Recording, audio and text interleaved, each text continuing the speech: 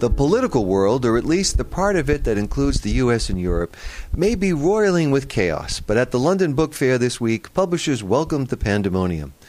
Welcome to Copyright Clearance Center's podcast series. I'm Christopher Kenneally for Beyond the Book. Attendance is up for London Book Fair 2017, organizers announced cheerily. Local press coverage of Brexit, the UK's withdrawal from the EU, cast a shadow, though not a terribly gloomy one, on a week that brought spring blossoms to the city streets. Prime Minister Theresa May has yet to trigger Article 15, and publishers could enjoy a few more days of wondering what happens next rather than finding out.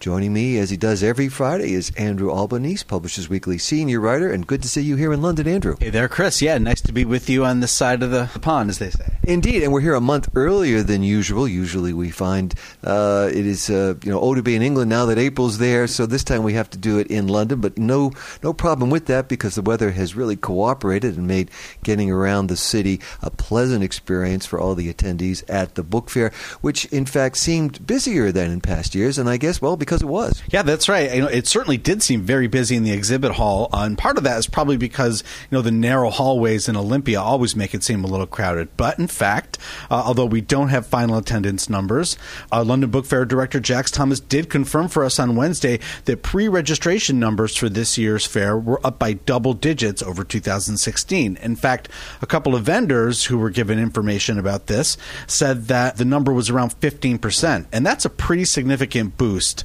And I think that boost, no doubt, comes from both the weak pound and 2 straight years now of positive sales, including a resurgence in print books. That's a resurgence in print that we've been talking a lot about, and it was the subject of the fair's opening keynote at the Quantum Conference sponsored by Nielsen.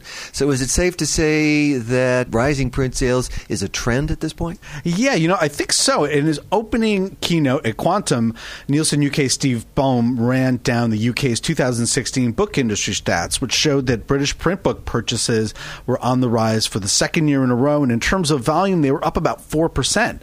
And with higher prices boosting spending, that translated to about 7% more in revenues. Bohm said that the industry should be buoyed by these strong 2016 results and overall solid growth, especially among the younger consumers. And indeed, publishers seem to be very much buoyed by this. At her opening press conference, Jax Thomas sort of raced through her slides because there wasn't really need to explain very much. All the numbers were very positive, and dare I say it, she smiled the whole time.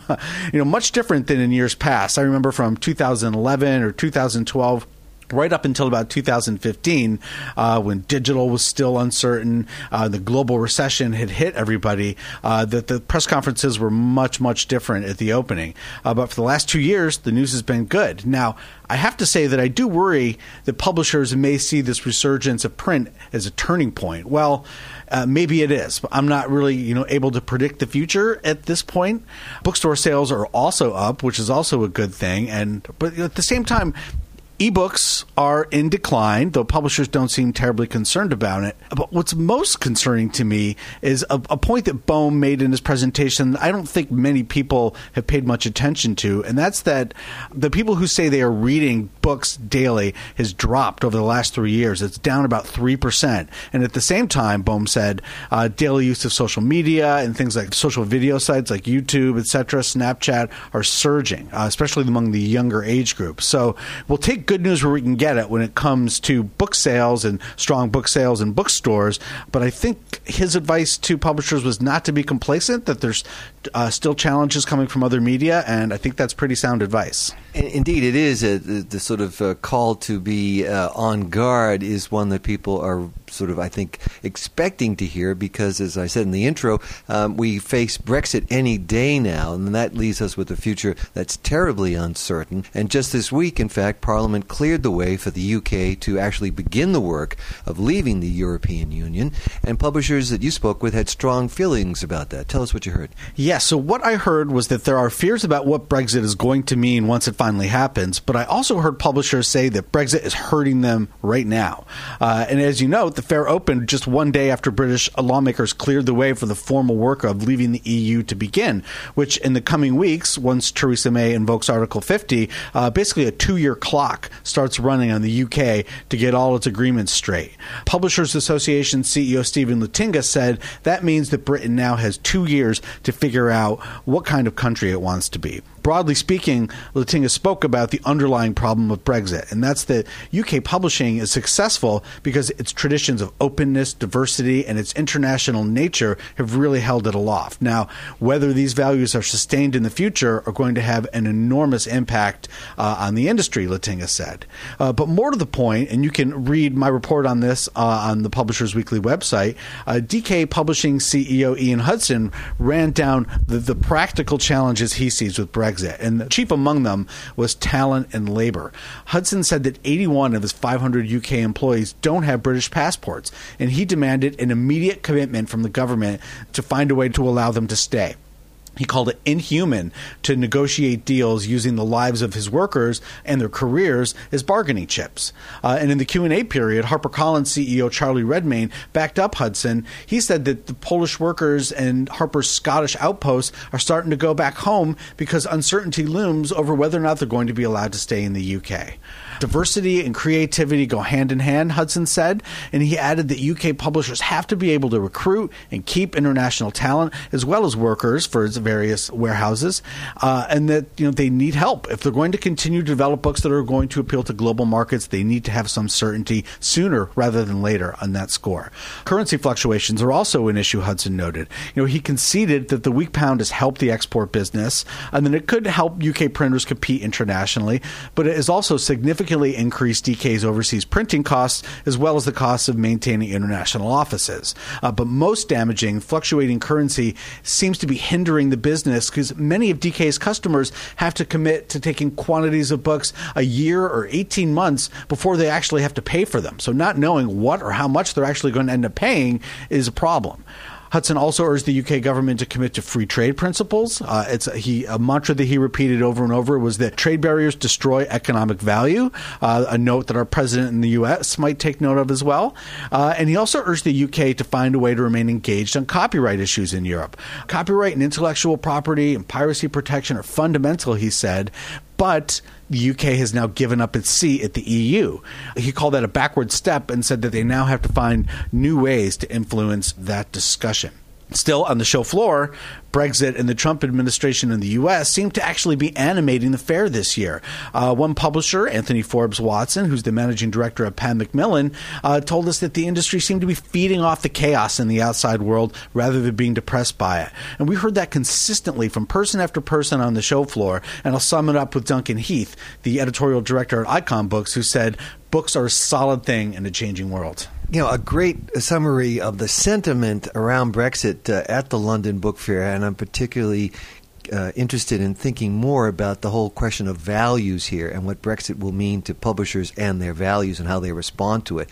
I'm sure we'll hear more from you about that in coming weeks and months. And you hit on copyright, and I know you were very excited to attend the annual Clark Lecture here, and that featured a couple of folks that you really enjoy listening to. U.S. Judge Pierre Laval, who authored the decision in the Global Books case, and John Baumgarten, who is a longtime lawyer in Washington, D.C., and a sort of a fundamentalist around copyright, who was involved in the drafting of the 1976 Copyright Act. So certainly both of them with great experience and great insights there. And they were going to have a debate or maybe just a discussion about fair use. How did it go? Yeah, well, being there listening to Pierre Laval talk about fair use was like being at the World Series for me. You know me well. That may sound sad to some people, but I truly enjoyed it. I've followed his career for a long time and read a lot of his decisions, and especially his decisions decision in the Google case. So it really did live up to my expectations. And, it really wasn't a debate at all because, as you point out, Baumgarten and Laval have known each other for over 4 decades, and they engaged really warmly. And they said right out that it wasn't going to be a debate, and it was really more of a cordial sort of back and forth. In terms of the Google case, I don't think Pierre Laval really has spoken publicly much about the decision, but he didn't really delve too deeply into the case. It was more of offered sort of a coda to the case. He didn't really defend it so much because, it was a unanimous decision. The decision was printed and left on everybody's seats. There wasn't really terribly a lot to say at this point. But he was really there, which I was struck by, that Laval was really there as an ambassador for American fair use, which, as much as Brexit, has been a driving fear factor over here for the past few years in London. At last year's International Publishers Congress, for example, Arno Nuri gave this blasting critique of proposed exceptions to copyright law in Europe. And, there was some moments of disagreement. Baumgarten definitely lamented the shift in power from the creative industries to the tech sector, and he lamented the way the transformative has been redefined by the courts. And, he also sort of went at how American fair use is sort of turning into really just free use. But Laval was really sort of a voice of reason there, especially when it came to defending American fair use, which he came out and said, it's not your enemy, it's your friend. Now, I'm not sure whether that talk scowled with the publishers, many of whom I know have taken on almost a religious fear when it comes to fair use.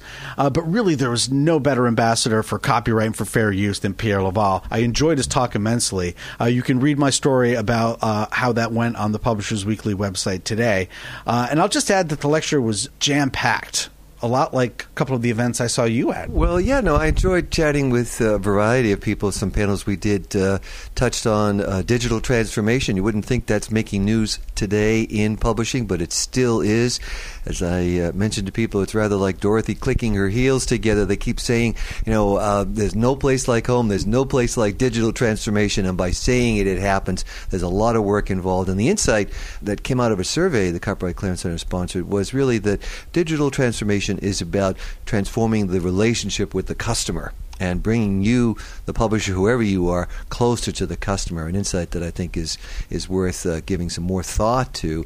We also hosted a panel, actually it was Tracy Armstrong doing the moderating, she's our CEO, on the rise of the researcher. And in scholarly publishing, the real opportunity that digital brings for publishers, for anyone really, is to try to do things better. And a lot of researchers have seen problems in the workflow from research to publication, and they want to help solve those problems. So we had a panel that brought in several innovative researchers who've leapt from the lab into the office, the publishing office, with some surprising results. So we'll be making podcasts of all of those discussions in coming weeks, and I hope you'll download those and get something from them. Anyway, Andrew Albanese, it's delightful to see you here in London. Let's get outside and enjoy just a little bit more of that early spring weather, and talk to you again next week on Beyond the Book. My pleasure, as always.